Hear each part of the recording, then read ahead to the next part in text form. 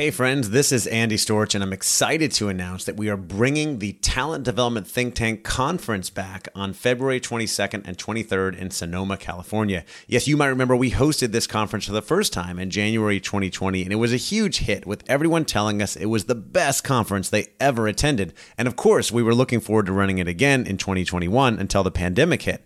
That's when I launched the Talent Development Think Tank membership community, and that's been going strong since May of 2020. But I know how valuable it is to get people together in person, and that's why we are excited to be bringing the conference back again on February 22nd and 23rd in Sonoma, California.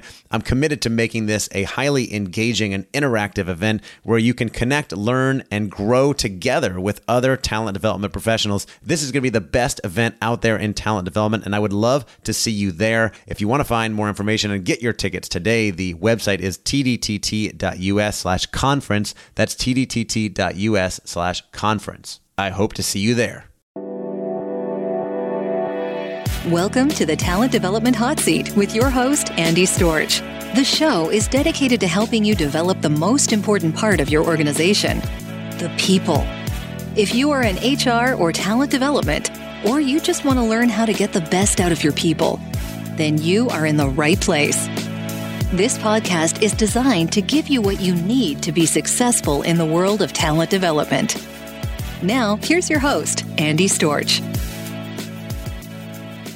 Welcome back to the Talent Development Hot Seat. I am your host, Andy Storch, and I'm so excited that you're joining me today for an interview with my new friend, Susan Schmidt. And Susan leads human resources for Applied Materials, and it's more than 20,000 global employees. She has more than 30 years of experience in HR, providing executive leadership, not only at Applied Materials, but also at Rockwell Automation, where she was SVP of HR, and the Kellogg Company in many HR leadership roles. Susan has been described as innovative, strategic, engaging, and more, and she has a passion for creating value with any organization wherever she works. And Susan is also the author of an upcoming book called Healing at Work, The Adult Survivor's Guide to Using Career Conflicts to Heal Your Past and Build the Future You Deserve, with co-author Martha Finney, who's actually the person who introduced us, and I'm grateful to Martha for that. So Susan, welcome.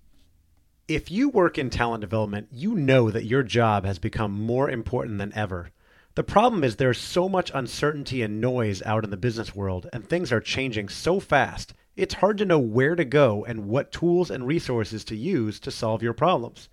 That's why I recently launched the Talent Development Think Tank community as a central and safe place to access information, ask questions, and talk with other L&D professionals like you so that you can achieve your goals and accelerate your career. Join today to get instant access to our online platform and community of ambitious, helpful talent development professionals who understand your world and can help you solve your problems. Right now, I'm offering 25% off the subscription price to podcast listeners. Just go to talentdevelopmentthinktank.com and use code HOTSEAT for 25% off. That's talentdevelopmentthinktank.com and use code HOTSEAT. Thanks, and on to the episode of the podcast. Thank you, Andy. It's great to be here. Appreciate it. Yeah, really great to have you on. We were introduced by Martha Finney, your co-author, and started chatting recently, and you told me all the things you've been doing in your career and that you're working on, and I was like blown away. Like, wow, there's a lot of stuff to unpack, a lot of things to talk about here, and I know you give a lot of keynotes and talks, and of course, you got the book coming up. We're going to focus in on HR and talent development and on competency models today, something that people either love or hate. Many people, I think, hate. So we're going to get into that. But before we do, let's talk a little bit about your background. I'd love to know, how you got to where you are today. I think the benefit of the background is less about what I did, although we can certainly talk about that, and more about the lessons that I learned along the journey of things that I really decided weren't working anymore. And so from a career standpoint, I've been in HR, like you said, 32 years, been blessed to work across industry, both in the US, outside the US, and I've pretty much done just about every job you can do in HR. I've been a people manager in HR since I was 26, so that's 30 of those years. And having had the privilege to work with leaders all over the world, employees all over the world, really pleased to share with you, I think, some different ways of thinking about talent as a result of having done a lot of the traditional HR work that I think is good, but I think there are things that we can be doing more effectively to create more clarity in our companies. Yeah, I mean, you've had a wealth of experience across different types of large companies, lots of different HR roles. And when I just think about the background you've come from in HR, just so people have an idea, coming up to become a CHRO, have you had a lot of different types of HR positions like generalists and benefits and talent development, that sort of thing? Or did you come up in one kind of defined path? Yeah. It's a great question. I really started in compensation. So after graduate school, I had a graduate degree in industrial organizational psychology, which was great because it was the practice of people at work plus all of the quantitative analysis. So a lot of statistics courses, very heavy math. And so it was a very natural place to start in compensation, which is pairing essentially how do you pay people, which is all quantitative, with the art of what really is going to motivate and retain talent. And so started my career in Chicago and spent a number of years in compensation, working at 2 different companies in Chicago. And then I actually took a little bit of a shift and worked in a management consulting company, a very small management consulting firm based in Michigan. And really powerful experience in terms of having P&L accountability, cash flow responsibility, sales responsibility to go sell consulting to big customers, and had the opportunity to work in multiple industries, dealing with all kinds of different projects. So that was very broad. I was in that consulting firm for 3 years. And I think it gave me really good insight about the business. How do you run a consulting business? The president of the company was very generous and giving me a lot of responsibility. And I could talk a long time just on those 3 years in consulting, learned a ton, missed being on the inside of the company. And, as a consultant, you're always by design on the outside. Ended up joining the Kellogg company, and Kellogg's was great. I really feel like I grew up there. I was there 12 years, worked in compensation, was a project manager in organization development, ended up becoming what was called, this is back in the late 90s, director of people services, back before we really had shared services organizations. So Kellogg was a little bit on the front end of designing the COEs, the business partners, and the shared services model. And I had the privilege of going and building that out of, scratch, basically. And over time, that role grew. So it started out with U.S. shared services responsibility, grew to North American. So we had Canada. We went from benefits administration, all the administration, mobility, and they just kept adding things to it. So it eventually became HR services. And I had employee relations, I had the HR systems, plus all of the administrative benefits management. So managed that whole group. From there, I went into large business partner role, vice president of HR for a $4 billion business at the time, and worked in that business for a number of years, and then had the opportunity to go and be head of HR over in Europe as the head of HR for the UK business. So I had European HR responsibilities as a journalist, plus primarily the UK business. And then from there, that's really what led me to the opportunity to join Rockwell Automation. They recruited me out of England, out of Kellogg's, in that essentially business partner role to come and be the chief HR officer. So I would say a fairly, I really started in the COEs. I started working the COE areas, but had the opportunity to do a small business partner role when I was a project manager in OD, and then take on that big business and then go into the UK role. So that's how I got here. I'm not sure how I got here, but that's how I got here. It's always a long and winding road, right? And we make these decisions at the time, and then you end up in this great position. You know what I will say though? Can I just add one thing? The 2 best moves I made in my whole career that led to my CHRO position were both backward steps. In other words, I took downward moves. When I left consulting, I had 3 different job opportunities. 2 of them were at, kind of interesting managerial level roles. The Kellogg job was to take a step backwards and go back in the compensation department as specialist. But I did the analysis and decided the Kellogg opportunity was going to be better for me longer term. And that proved to be true. It looked like I couldn't keep a job. I had so many opportunities in the 12 years there. The other time when I took a step back was moving from being the vice president of HR for that $4 billion business to take the assignment over in the UK, which was technically a smaller job. It was a $1 billion business at the time, and the title was smaller, but I didn't really care what the title was. I was just excited to be able to go and learn how to take everything I learned from a US and Canada standpoint and really think, what are the differences when you're working in different countries? So I just wanted to mention that point. I think career moves backwards, sidewards, up, downwards, whatever, if they enrich you and develop and broaden you, I think it's going to be good for a long-term career track. It's so cool. I love that you mentioned that, because there's so many people feel the pressure to keep moving up and taking that position that's up, even though they feel drawn to maybe something else that might be take a step back, or, it looks like ostensibly, on paper, it's a step back, but it's actually better to get the experience internationally or in a bigger company or in a smaller company, whatever it is. And it's funny, I just introduced you recently to my friend Christine DiDonato, who was on this podcast a long time ago. And she always talks in her programs about how the old ways of the career ladder is gone and people now are moving laterally and backwards and upwards in all different ways. And that's the modern way to approach your career. And it sounds like you've done it that way. Exactly. And again, none of it was by design, but when I look back at some of the best opportunities I had, the two where I took a little bit of a smaller job ended up being the most important in my whole career. Awesome. Well, you've done a lot and you've risen to this, very senior role as a CHRO in a huge organization, 20,000 employees, and you've gotten experience to see what things work and what don't work. And one of your strong points of view, as I mentioned earlier, is on this idea of competency models. And I know you have a keynote you call "It's Time to Kill Competency Models."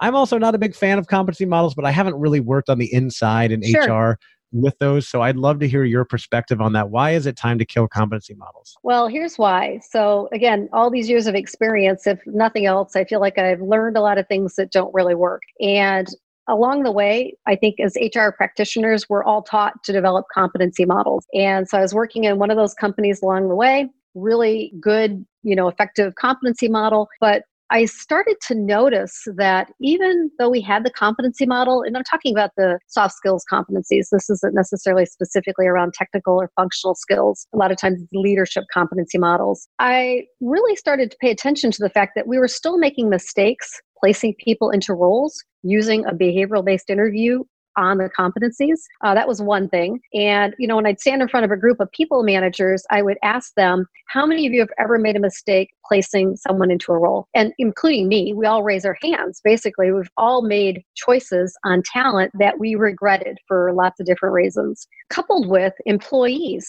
Right? So employees, number one reason for leaving companies is because they perceive more career advancement or development at another company. And, in all my companies, that's been true in terms of employee surveys. It's true when you look at the external benchmarking data as well. So I started asking employees questions about, how do you feel about where you're at in your career? Do you understand how you're viewed by the company? Do you know what you need to do to move up in the company? I get employees, and I'm sure many HR people do as well, in our offices after they didn't get a promotion. They're upset, they're mad, they don't feel valued, they don't understand why they weren't selected. And in many cases, they're on the edge of leaving the company when they've been skipped for a promotion. And so I got frustrated with the competencies that they, went from an employee standpoint, we're often asked to do a self-assessment on a competency model. What I started to notice was that I don't care how many competencies you have, if you have 10 and you give it to someone to do on themselves, your own self-assessment, they will say 8 of those competencies they're really good at, maybe one that they need to work on and one that's really bad. And almost everybody picks business acumen as the one that they need the most work on. Well, that's not what really matters when we're making decisions about talent. So I got frustrated. And as I've evolved, I kind of moved myself through this career. I've discovered, I think that one of the greatest things that we can do for our customers, our internal employees and leaders, is create clarity. And frankly, although the competency models have been designed with the best of intention, which is intended to help people know what matters. I would sit in succession discussion meetings with leaders, and they'd be talking about potential successors, and they never really referenced the competencies. They were talking about other things. And so there was this big disconnect between what the leaders were talking about, employees doing their own self-assessments on competencies, getting skipped for opportunities, and leaving the company, just like the data suggests. I got tired of that. I got tired of not being really able to explain to somebody in a fairly consistent way what matters most. And the other thing that I think is really frustrating is that, we read all the time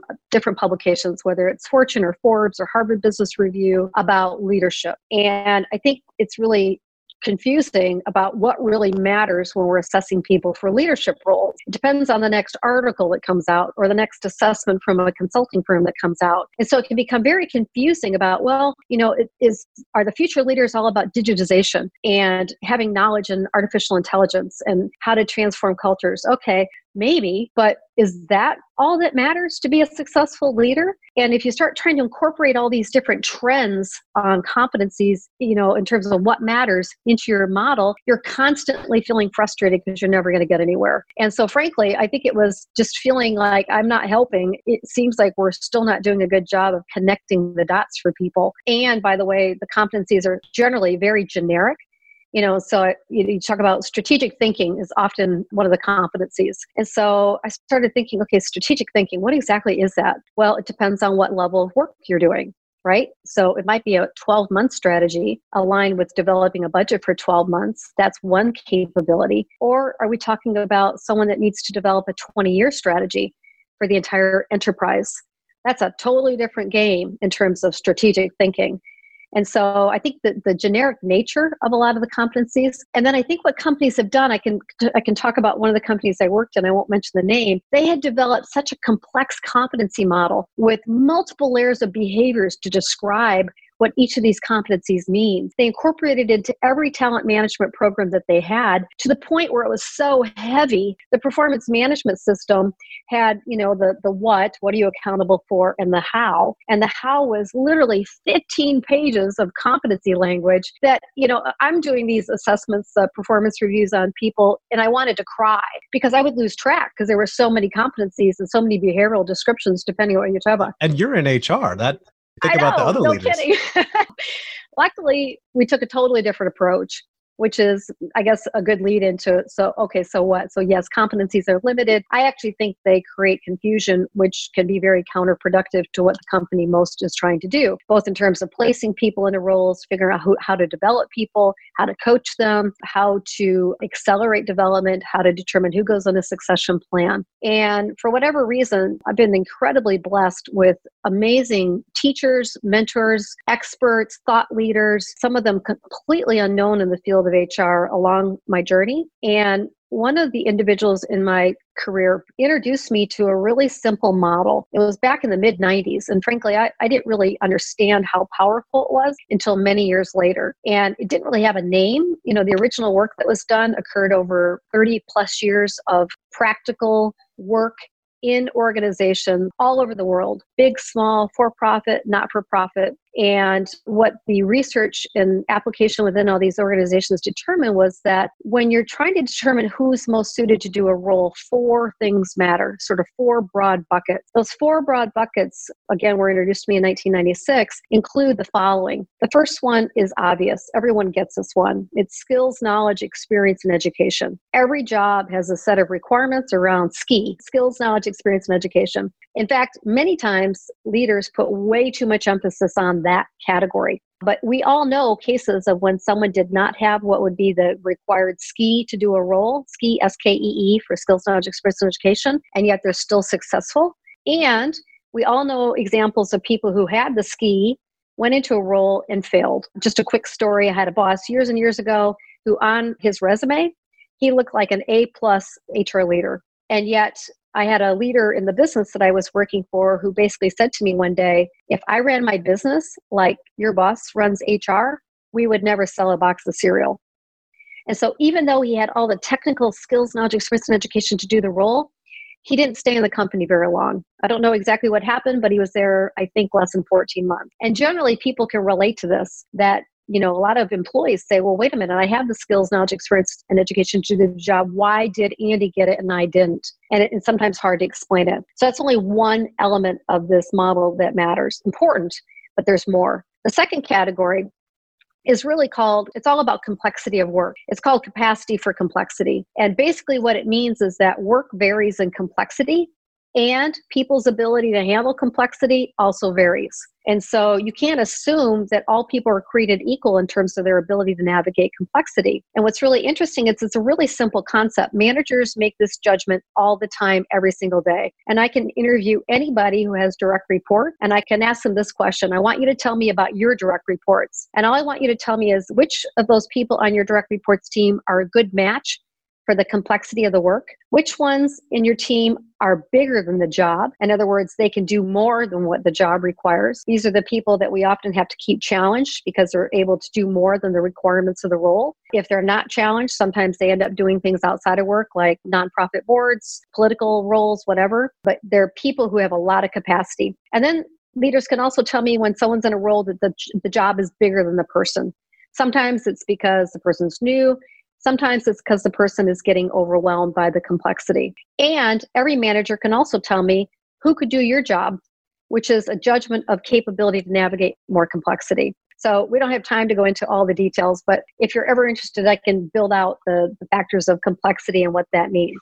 And so this is a really key one because leaders will use code words like, she doesn't seem to really be able to juggle all the balls. Yeah. Right? We've heard that. If you've sat in a succession discussion or had a conversation with a leader talking about a potential person to go and do a job, you hear language like that. That's an indicator or a symptom that the person's struggling with managing the complexity of the role. But we never really put meaningful words around it. We all assume like, oh yeah, I know exactly what that means, Yeah, it's just like a gut feeling or something. Yeah, right. Well, especially explaining that to an employee, you're not managing all of the balls very well. Or worse, he doesn't really see around corners. Okay, how far out are you asking me to see? Are you asking me to see 12 months out around a corner? Are you asking me to put together a plan that requires 3 to 5 years?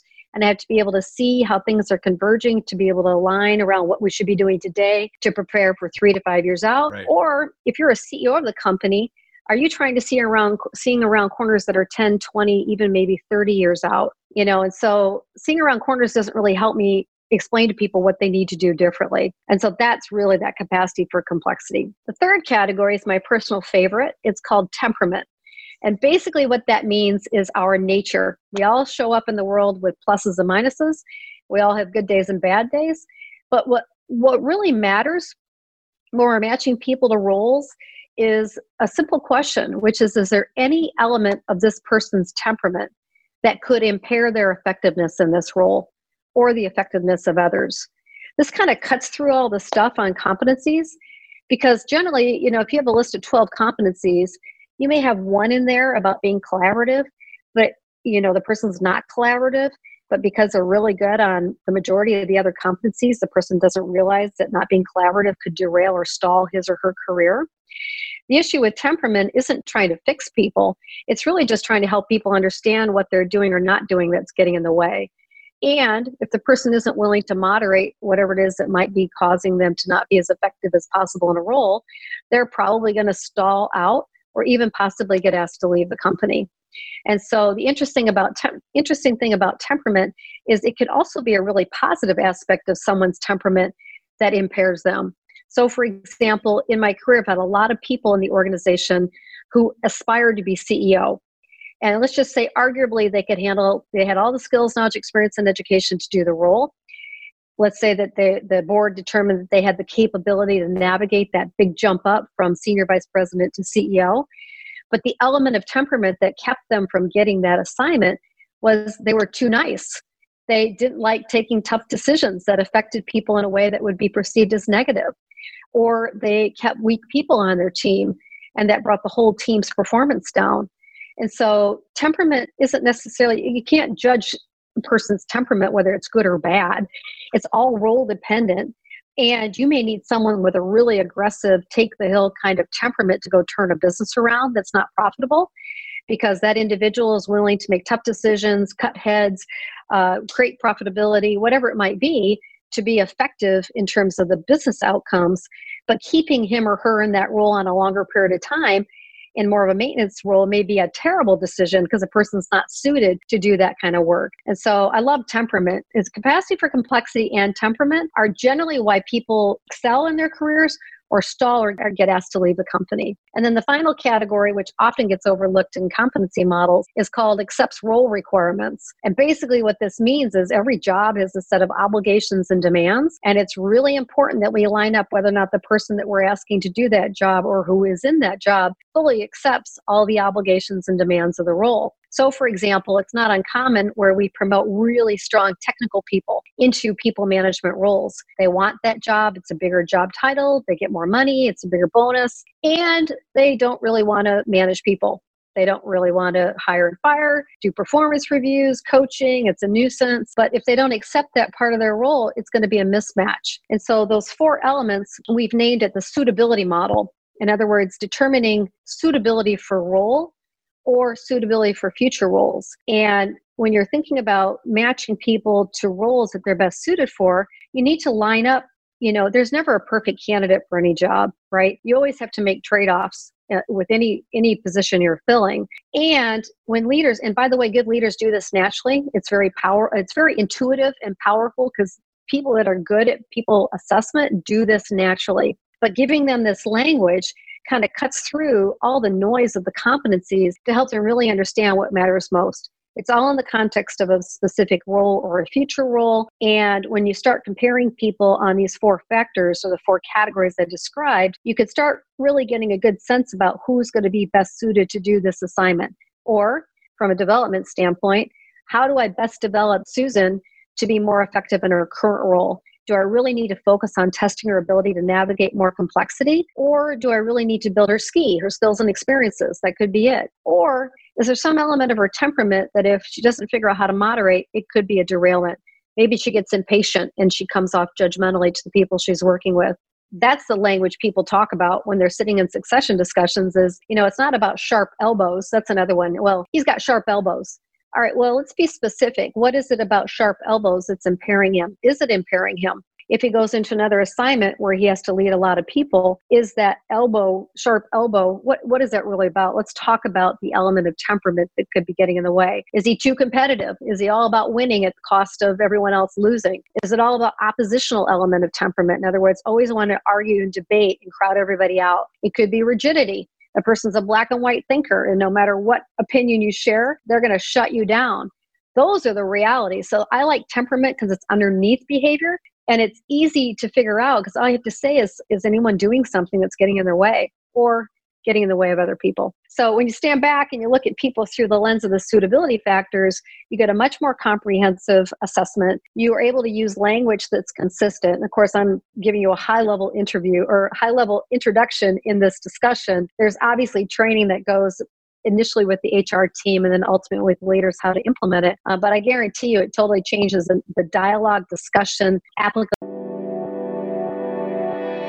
This episode of the Talent Development Hot Seat is sponsored by Advantage Performance Group. Advantage is the first place to call when you need leaders to lead, sellers to sell, and your business to flourish.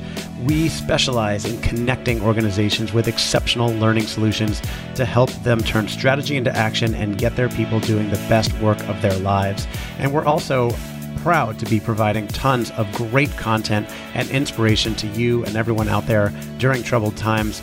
You can go to advantageperformance.com to find any of our weekly webinars, insights, white papers, and blogs that we've been putting out to help you survive and thrive during challenging times. That website again is advantageperformance.com. And now back to the show.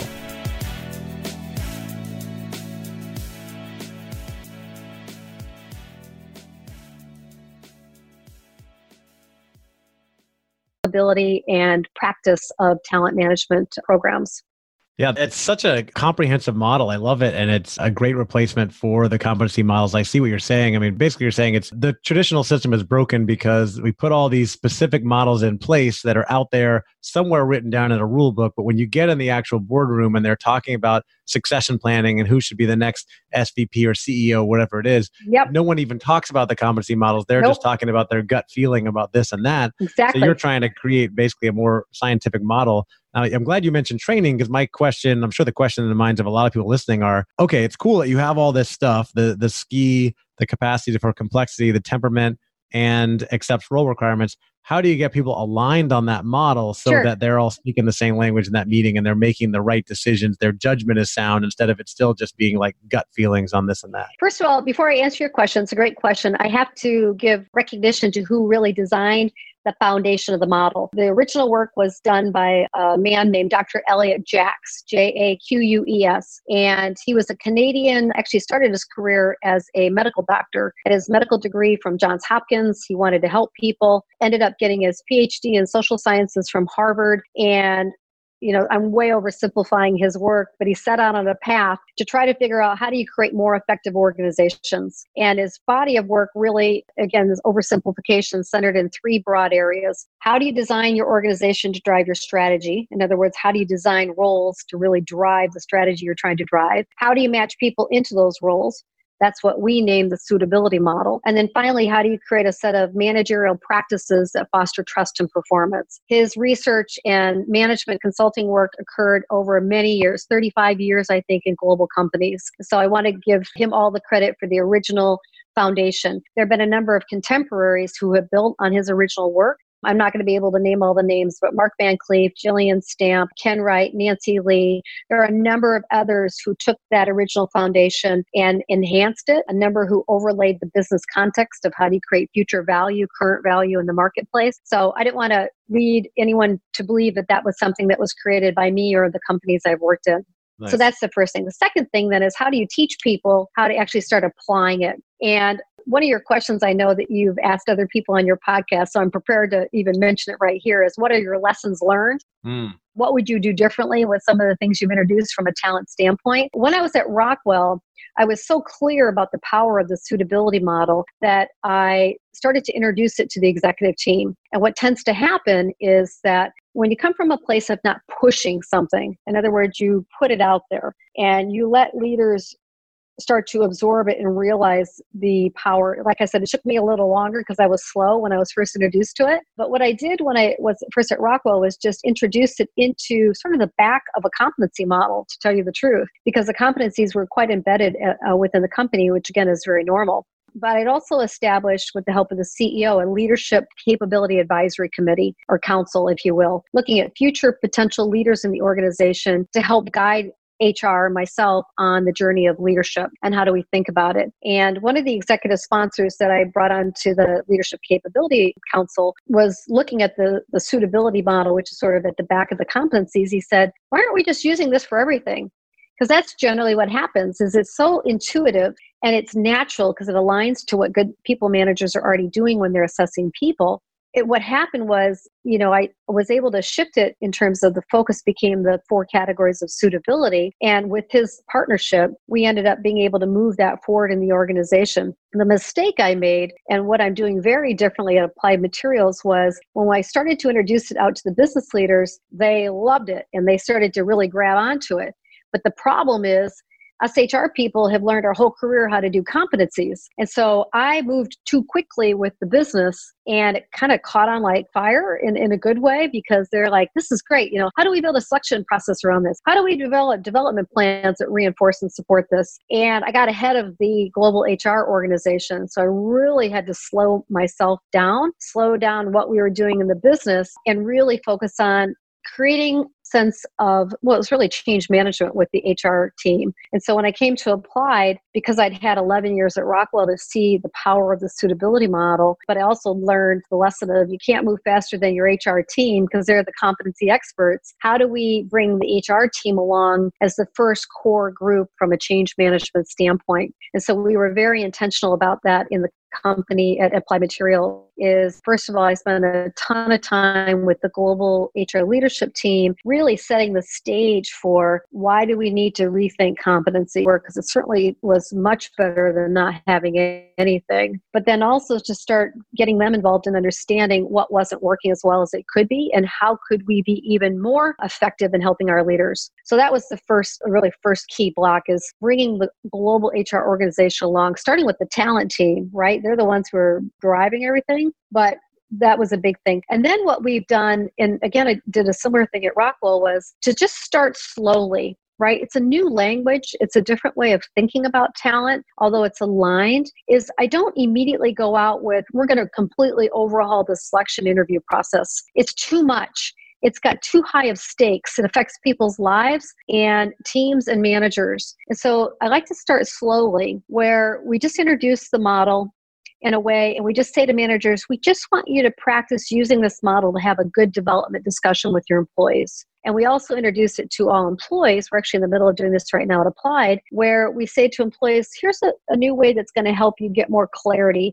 about what you need to do in your career to develop and to move forward, whatever that looks like for you. And so it's a very soft, I guess it's almost like a soft launch. We're doing, required training for people managers. You need to understand the model. It's going to help you better assess talent. For employees, we're just saying, we want you to think about yourself and your development through this framework, because every employee in the company is required to have development objectives each year. And so that's all we're trying to do in this fiscal year, is just introduce it, do an intro training. I did intro sessions for our managing directors and above, and we rolled it out to people managers. But everything on the front end was HR. HR was in the loop, way at the beginning and then throughout. And then we have a 4-year roadmap, right? The team originally came back and said, well, here's the 3-year roadmap to transform all of our talent management practices. I said, it's too much. We don't want to overwhelm people managers. Companies require people managers to be responsible for so many things that if we overwhelm our people managers,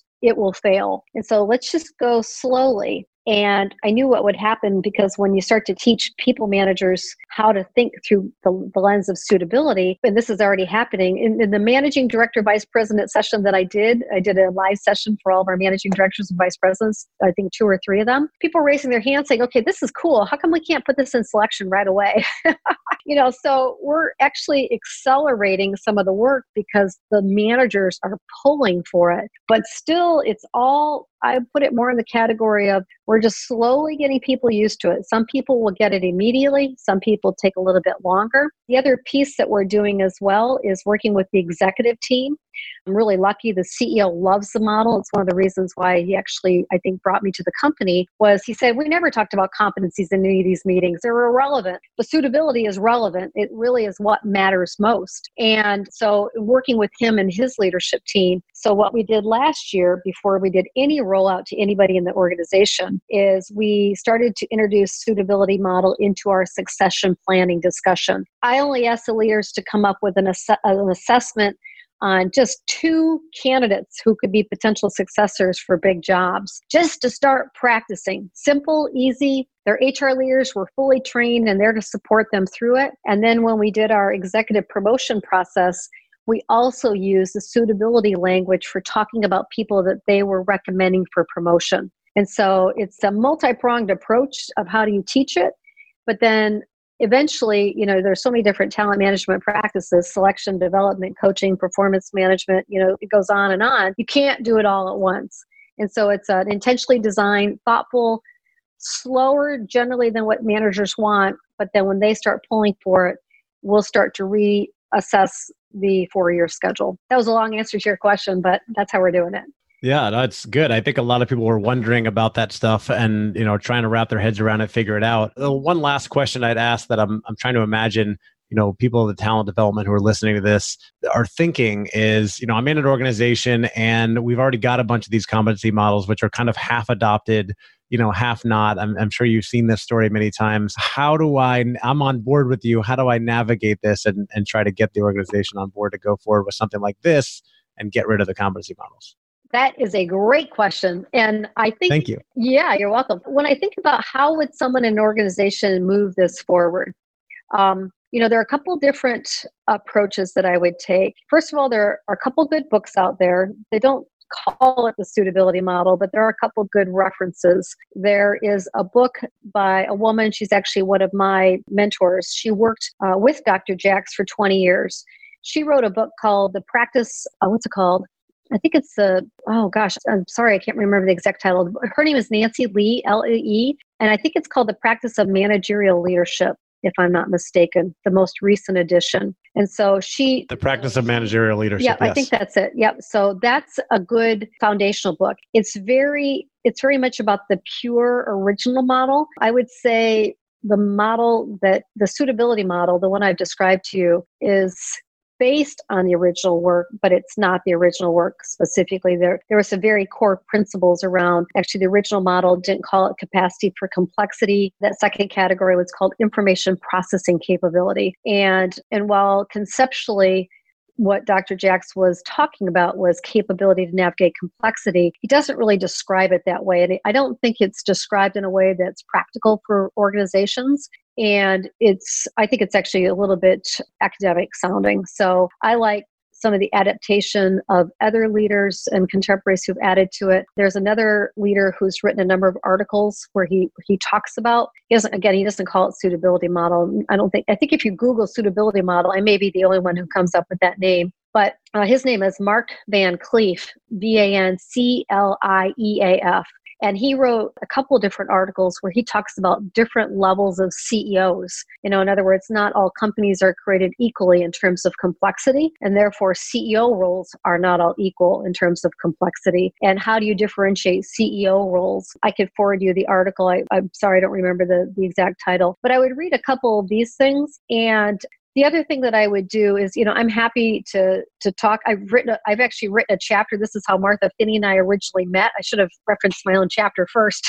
Martha Finney, You're going to get in the habit of that eventually. I know, I'm not used to that. Martha Finney put a book together a few years back called HR Direction. And in her book, I have a chapter called Building Leadership Capability Using the Suitability Model. Yes, that is the book. So I have the book right here, HR Directions. Yes. You've got a great chapter in there. You probably memorized the chapter, I'm sure. Yep. It is, that's actually a good place to start, is read the chapter in Martha's book, and then you can wrap around some of these other resources. And I do a number of keynote speeches on this topic and, actually building on an entire system around it. Done that at my last company. The company I'm at now is actually taking and really accelerating some of the work that we did before. It's really quite amazing. So I think it's If you're looking for a place to connect with colleagues and peers from your industry and find out what other people in talent development are working on, you need to check out the brand new Talent Development Think Tank membership community.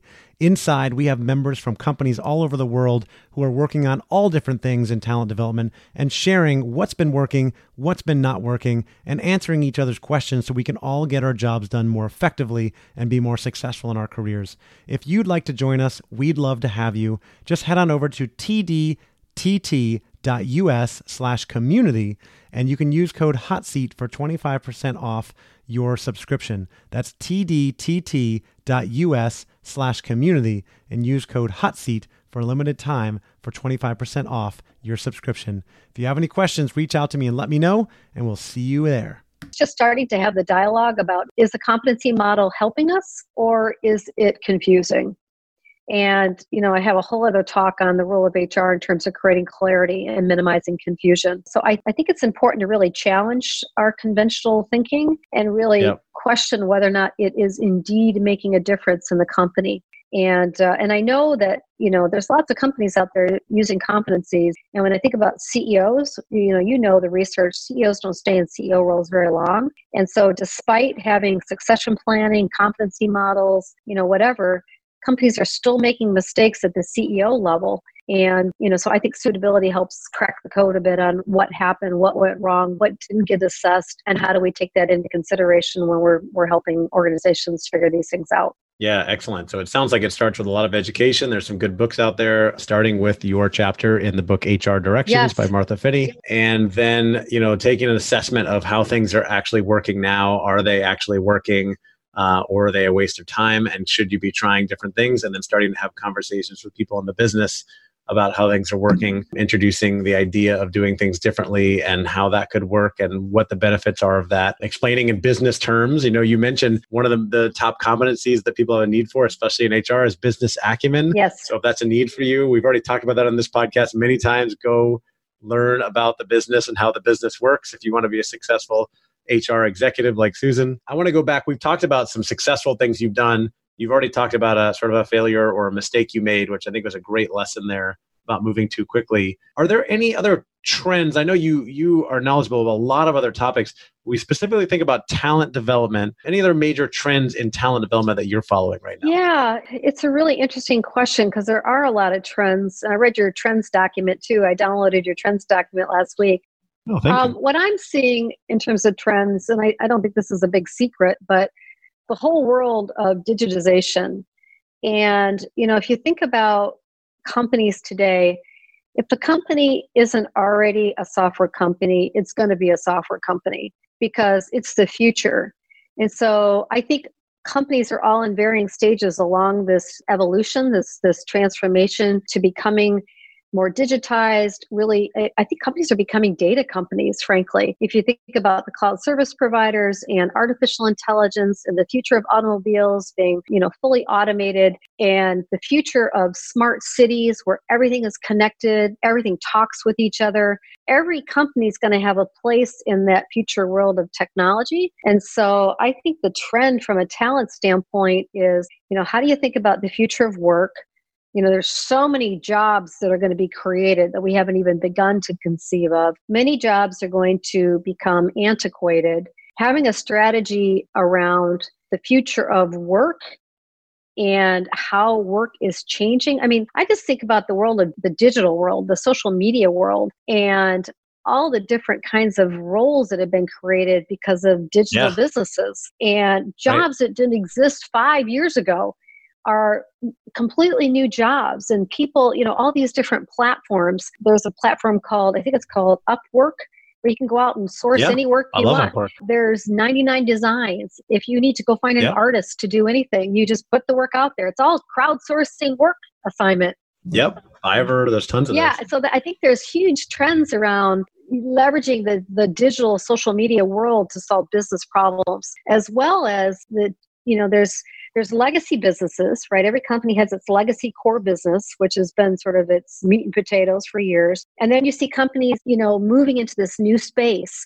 I think about the big automobile companies, the Ford Motor companies of the world, the General Motors, and certainly Tesla, and even Amazon, all thinking about the future of cars and how it connects into all these different worlds. That to take a company that has been very good in the past with hardware, firmware products, to this evolution into subscription services, software as a service, artificial intelligence, how roles are going to change. How do you bring your workforce along on that journey? Where do you do upskilling of capability within the group?